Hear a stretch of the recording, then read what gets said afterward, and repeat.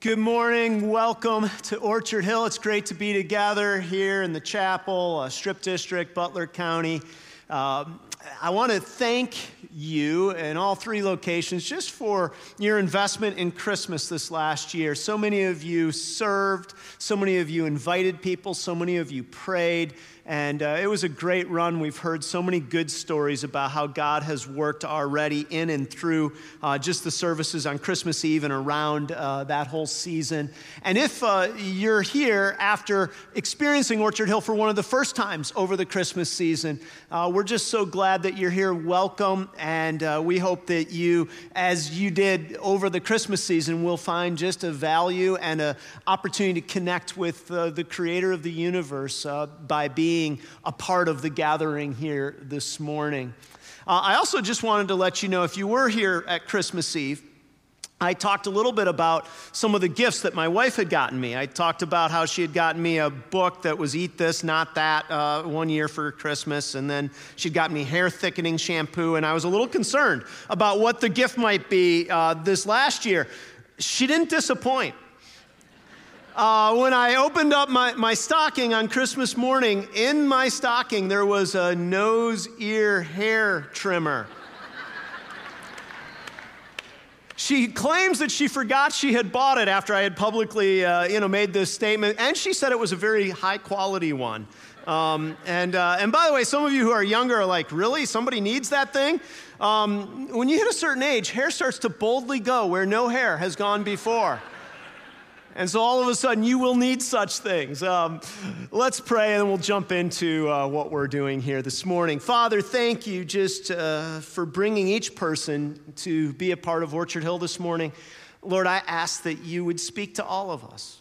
Lord, I pray that you would let my words reflect your word in content and in tone and in emphasis. And we pray this in Jesus' name. Amen. We're beginning a new series that we're calling One Thing. And the idea is that we're going to utilize this phrase that appears several times in our Bible, one thing. And as we walk through this, what I'm hoping is that as we begin a new year, that these phrases will help me to understand what is really most important, what's most essential. Now, my first kind of passage that we're going to look at is this passage you heard read from Luke chapter 10, where Martha and Mary are entertaining Jesus in their home, in Martha's home. And what happens is Martha's busy and she gets annoyed because Mary's sitting and listening to Jesus. And Martha says, hey, could you tell my sister to help? And Jesus does this thing where he says, Martha, Martha, you're worried, you're upset about all kinds of things, but there's only one thing. And the New International Version says, you're worried about many things, but there's only one thing that you really need to think about or necessary in your life. And what has happened over the years, if you've been around church, you've maybe heard this passage taught, and if not this passage, you've certainly heard this idea. And that is, for many people, what they'll do is they'll say, okay, it's a new year, it's a time to have a new you. And many of us will do this on our own. We don't need church or anybody else. We'll start to say, okay, a new year means this is a good time to get in shape. I don't know if any of you have that resolution, like this time I mean it kind of a thing. We'll have resolutions around our jobs, around our careers, around our spending. We'll say this is a time to get out of debt. This is a time to be more generous. This is a time for this. We'll have resolutions sometimes around our families. We'll say this year I'm going to invest more in my kids and my grandkids or in my relationships. I'm not going to work as much. I'm going to date. I'm going to do something that will help me live the kind of life I want to live. And what happens is we make all these resolutions and we say, okay, I'm going to have a better life. And then some of us will add to this a spiritual resolution. And we'll say, and I need to this year be serious about my relationship with God, more serious than I've been. I'm going to stop some of the sinful patterns I've been involved in. I'm going to be serious about participating in groups or serious about spending time with God on a regular basis. And sometimes when people come to this passage, what happens is they read this passage and they say, this passage is really showing us that we need to slow down. What we need to do is we need to create more space in our life for God. We need to reorient our priorities. We need to make sure that our priorities are right. We need to make sure that we're managing our time well so that we have time for everything and for Jesus. And what happens for some of us is we come into a new year feeling a little bit of pressure because we have all kinds of things that are spinning. We have work things, maybe we have 4, 5, 6 things in that arena. We have demands like trying to get into the right school, trying to plan a wedding, trying to deal with our spouse, trying to deal with our kids, trying to keep up our health. And we just say, okay, and now I need to add one more plate, which is the plate of God. And what a lot of messages on this passage will do is they'll say, so what you need to do is you need to be meticulous about how you manage everything. Let me give you some time management tips so that you have time for God, because that's the ultimate, most important priority and the one that you need. Now, having said that, that's not awful in the sense of we all do make priority decisions. And learning to manage our time and giving ourselves to goals is good. It's natural. It's human. But I don't believe that this is exactly what Jesus is saying. I don't think that what he's doing in this little story with Martha and Mary is he's saying, all of my followers for all time, learn how to manage your time and make me a priority. And the reason I say this, when we look at this, you'll see it, but the reason I say this is all that would be is another plate for you and me to spin all the time. All that would be was another thing for us to say, now in order to live a life that's pleasing to God, I need another thing that I have to do at a high level. And the truth is, for most people that I meet, even if they don't feel particularly busy or under the crushing demands of a schedule, most people I meet feel exhausted. And they feel exhausted because they, whether they have time or not, feel the pressure of so many demands in their life where they say, I have to perform and I have to perform well. And then when they come to church, they go, and now I just get another demand. It's the God demand. It's the ultimate demand. It's the biggest demand. And the reason I say that I'm not sure that this is what this passage teaches is I think it runs counter to the whole New Testament. And I think when we look a little more closely at this passage, what we will see is that Jesus has something else for us. He has a freedom for us in the midst of this. And so what I'd like to do is I'd like to walk through several of the characters here, the characters that are in this story. So Martha, Mary, Jesus, see things as we look at their character and then talk about you and me and what it means for us. Because if you and I simply say, I'm going to use God to help me manage all of my spinning plates better in this year. You know, this is going to be my year of breakthrough or something like that. And if I just get God in the right space, what we're really doing is we're creating for ourselves a bigger burden. And Jesus said something in Matthew 11 that was pretty significant. He said, I want you, said anyone, come unto me, all you who are heavy laden or heavy burdened, and I will give you rest. See, Jesus didn't come to give us more burdens, he came to give us rest. But so often what happens is we come and we say, well, if I'm going to please God, then I need to do and perform for God just like I do for everything else in my life. In fact, a lot of times, people's whole focus of Christianity becomes about what we do, how well we're doing, how much we're performing for God, rather than what Jesus Christ has done for us. And that's why I say I think this gets turned around. So let's look at first Martha in this account. So Martha is the one who was hosting Jesus. And I believe that sometimes Martha gets a bad rap in this because people will say things like, you should have a Mary heart in a Martha world. And you need to figure out how to set aside all of these responsibilities so that you can focus on Jesus. And again, it's the Jesus is another plate analogy when we think about this. But the reason I say Martha gets a bad rap is what Martha was doing was entertaining. And in that culture, to be hospitable was something that was seen as a duty. In fact, it wasn't just a duty, it was a biblical responsibility to be hospitable, to welcome people, strangers, into your home. Romans chapter 12, verse 13 is just one instance, but there are dozens of scriptures that talk about the priority of hospitality. Now, in our day and age, we practice hospitality, sometimes by having people in our homes, sometimes by going out to eat. But what hospitality is it's saying, I am going to sometimes set aside my own agenda, my own desires to provide a nice experience for somebody else. Some of you say, yes, I spent the last 2 weeks of my life practicing hospitality. I know exactly what it is. But the reason I say that Martha sometimes gets a bad rap is sometimes what we want to do is we want to say, well, what you should do is just forget all your responsibilities and sit at the feet of Jesus. But Martha was doing something that is biblical and right. Not only that, the Bible commends industry. Proverbs chapter 6, verse 6, among dozens of other places. So Martha, being the hardworking one, the responsible one, is not something that we can just go, stop your responsibility, stop your industry, and sit at the feet of Jesus. She did not do the wrong thing, and she didn't do the right thing the wrong way. She was somebody who was trying to fulfill an obligation in a respectable way. And here's the truth. You and I want Marthas around us. We want people who will do what is needed and expected when it doesn't feel good. That's not to be looked at as something that somehow is negative. But here's the problem with Martha. And it's this. There's 3 words that are used to describe her here. Here's what we see. Verse 40, but Martha was distracted.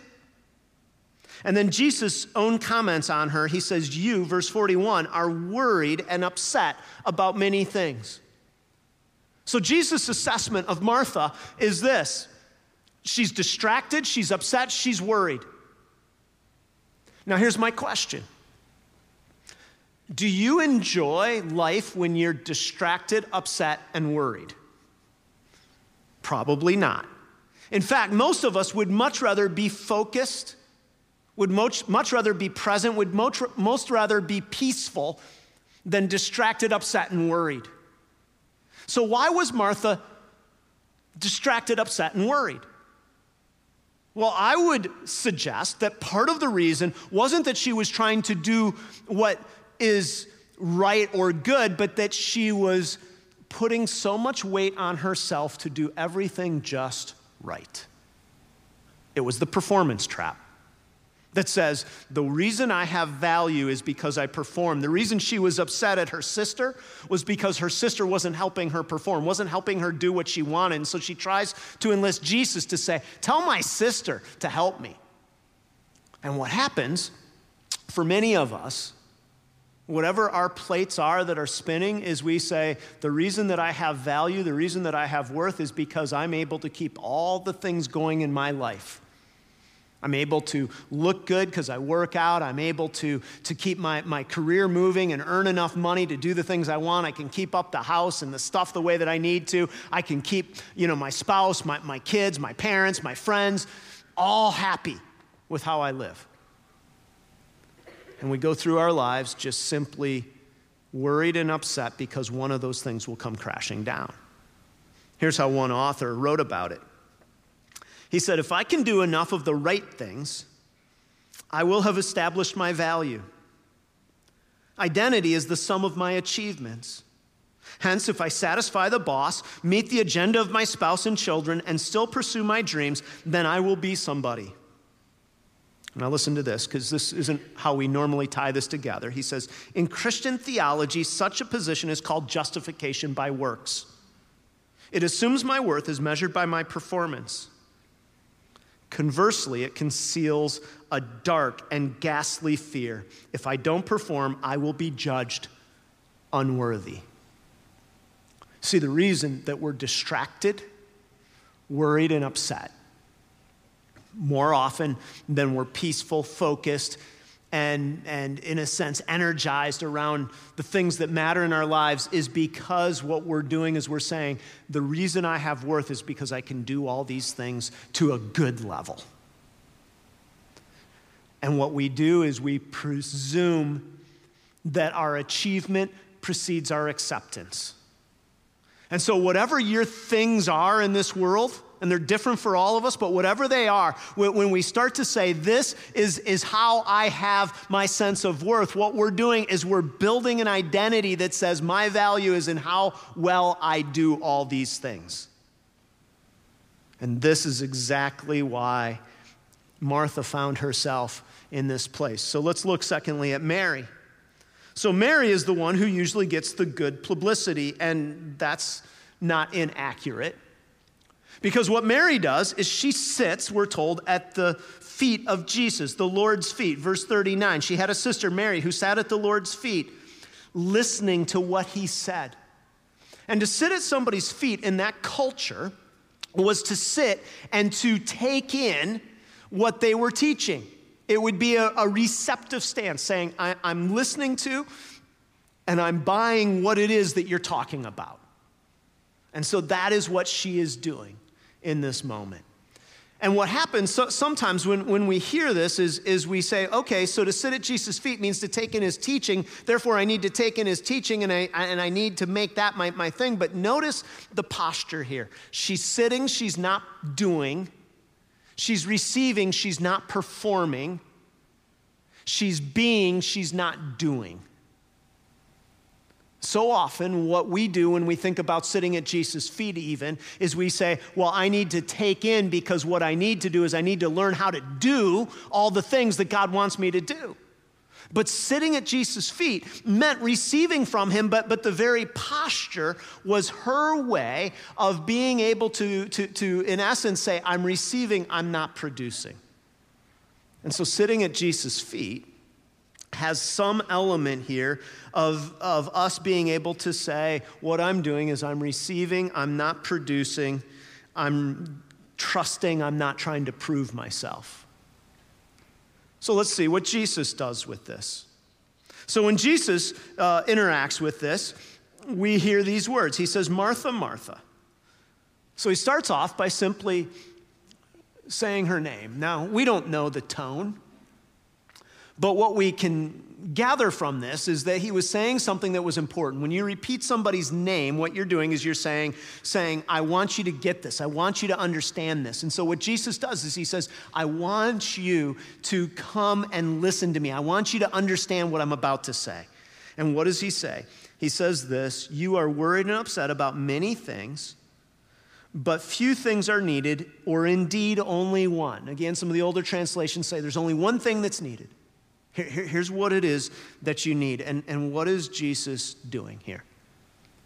He's saying you can be busy about all kinds of duties, all kinds of obligations, all kinds of things that are important, but there's one thing you need, and that is you need to come and you need to sit at my feet. You need to rest. You need to understand that I am the one who gives relief from the heavy burdens of life. Now, this is, in my estimation, a picture of the gospel message itself. Because what Jesus is doing is he's saying, listen, I know you know who I am and you have a relationship with me, but he's saying, I want you to sit. I want you to be able to say, this isn't about what I do, but it's about what Jesus has done. You see, so often, what we want to do is we want to say, okay, Jesus saved me in the past by me coming to understand who Jesus is and that I'm a sinner and need a Savior, but now I will work to prove my worth. But Jesus' last statement was, it is finished, before his death. The Buddha's, by the way, was what? Never cease striving. Did you hear the difference? One says work, do, perform. Jesus says, I have done it on your behalf. I've done it. And the reason this is so important is what will happen for some of us is we'll say, okay, I get that I need a Savior. That's good. But now what I need to do is I need to prove my worth. And what Jesus does here is he says, Mary has chosen what's better. You've chosen something good to perform, but I'm going to tell you something better. And it's not that Mary gets off the hook of ever having to entertain or be hospitable or be industrious. It's that he's saying what she's come to see is that she's not defined by this. She's defined by what I've done for her. And she's sitting at my feet. And this is in a sense the message of all of Christianity, that Jesus has done for you and me what we cannot do. This is why he says, come unto me and I will give you rest, because we don't have to keep striving. Jesus says it is finished and I've done it for you. And this is exactly why he can say she's chosen what's better. And then he says she's chosen what is lasting. She's chosen something that will endure. See, when you and I live for saying, I'm going to take care of all of the spinning stuff of my life, what happens is someday we walk away and somebody else picks up those same plates. But when we are in a place where we say, I'm defined by something more, then what happens is we're able to say, I'm living for something that's bigger than just the thumbs up or the thumbs down of the current situation. Now, I understand this because I like getting the little positive check mark on something. I have a little app that has some workouts on it, and it has a little place that if I do a workout every day, I get a nice check mark. I'm amazed at how much I like getting a check mark. It's ridiculous, actually. It's like, I'm going to do this because I want to get my check mark, my positive check mark. And what happens when we come and understand who Jesus is he's saying, I've already done for you, if you are in Christ, what has given you the standing. And that is what will give you the freedom to say, I can have all the demands, I can make all the goals that I need, because there's one place where I can sit at the feet of Jesus. And here's the real problem. The real problem is down deep. Even though I know this and I proclaim it, sometimes I don't believe it. And what I mean by that is sometimes what I really think is that God will like me better if I perform better for him in some way, and God will like me less if I fail in some way. But what have I done when I say that? What I've done is I've made it all about me, and I've made it back into a works righteousness kind of thing where I'm saying the reason that I'm okay is because I perform. When the whole gospel message says the reason you're okay is not because you perform, because your performance will never measure up. You're okay because Jesus has performed on your behalf. Which means God will not love you anymore this year if you perform well, and he won't love you any less if you perform poorly. To sit at Jesus' feet means you get that. So what do you and I do with this? Well, the easy answer would be to say, okay, so what does it mean for you and me to sit at Jesus' feet? How do I orient my life so that I can sit at Jesus' feet enough? Well, in some senses, I'm going to say something that's going to sound counterintuitive to what I've just said. So I'm going to say two things. The first is, I think we need to discipline ourselves to be at Jesus' feet. Now you say, discipline yourself, that sounds like something I must do. That sounds like a plate I have to spin. Well, here's the reality of anything in your life or my life, and that is, if we simply say, I'm just going to kind of let this happen, it doesn't happen. So when I talk about disciplining ourselves, what I mean is putting yourself in a place over and over and over again where you and I are reminded of the truthfulness of what we've just said. Because everything else in our lives pulls us into the performance cycle that says, now I perform, now I'm worthwhile, now I've worked out enough, now I've earned enough, now I've spent enough time with, I've cared enough, I've done enough. And the only way that we'll sit at Jesus' feet is if we pull ourselves out of the vortex of all of that and say, I'm going to put myself in a place or I can be reminded of this truth in a powerful way on a consistent basis. But the second part of this is we really need to delight ourselves in this. And here's what I mean. You've heard people talk about the importance of like a couple having a date night, and couples will sometimes put a date night on their calendar. But you know what's really important if you have a date night is that you actually have fun when you do it. Like you have to delight yourself. Like having a date night isn't all that awesome if all it is like, check, we had a date night. Like the date night is there to remind yourself that you like each other in the middle of life. And sometimes what we need to do is we need to say, okay, I'm disciplining myself in order to delight myself in who God is and what God has done. And the way that this happens is when we put ourselves in that place until we're reminded of what God has done through Jesus Christ on our behalf. And that is where we will find the freedom and the courage and the strength to keep going in all of the stuff that's in front of us. But without this, what happens is what I called earlier justification by works. In a very practical way, what you and I will do is we'll say, I know I'm saved maybe by this grace, but the way that God really likes me, the way that my life really matters is if I can. And then we fill in our blanks with all the things that we must get done. And the truth is, the more successful you are, the better you are at something, the more stuff you'll have to be responsible for. And what happens is it just grows and grows and grows until you say, I'm exhausted. Unless you say, I can come and sit at Jesus' feet and know that he is enough and I am seen as loved regardless in this place. And that'll provide freedom in this year and in your life and in mine.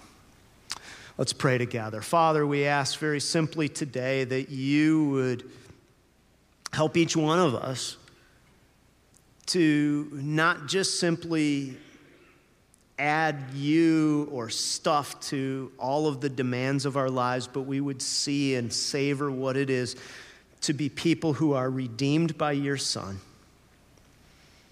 who have come to understand that living in the light of the gospel isn't just an entrance into the kingdom, but it's a way of savoring and living and enjoying everything that you've done. And so, God, I pray that would be true for me, and I pray it would be true for each person here. And we pray this in Jesus' name. Amen.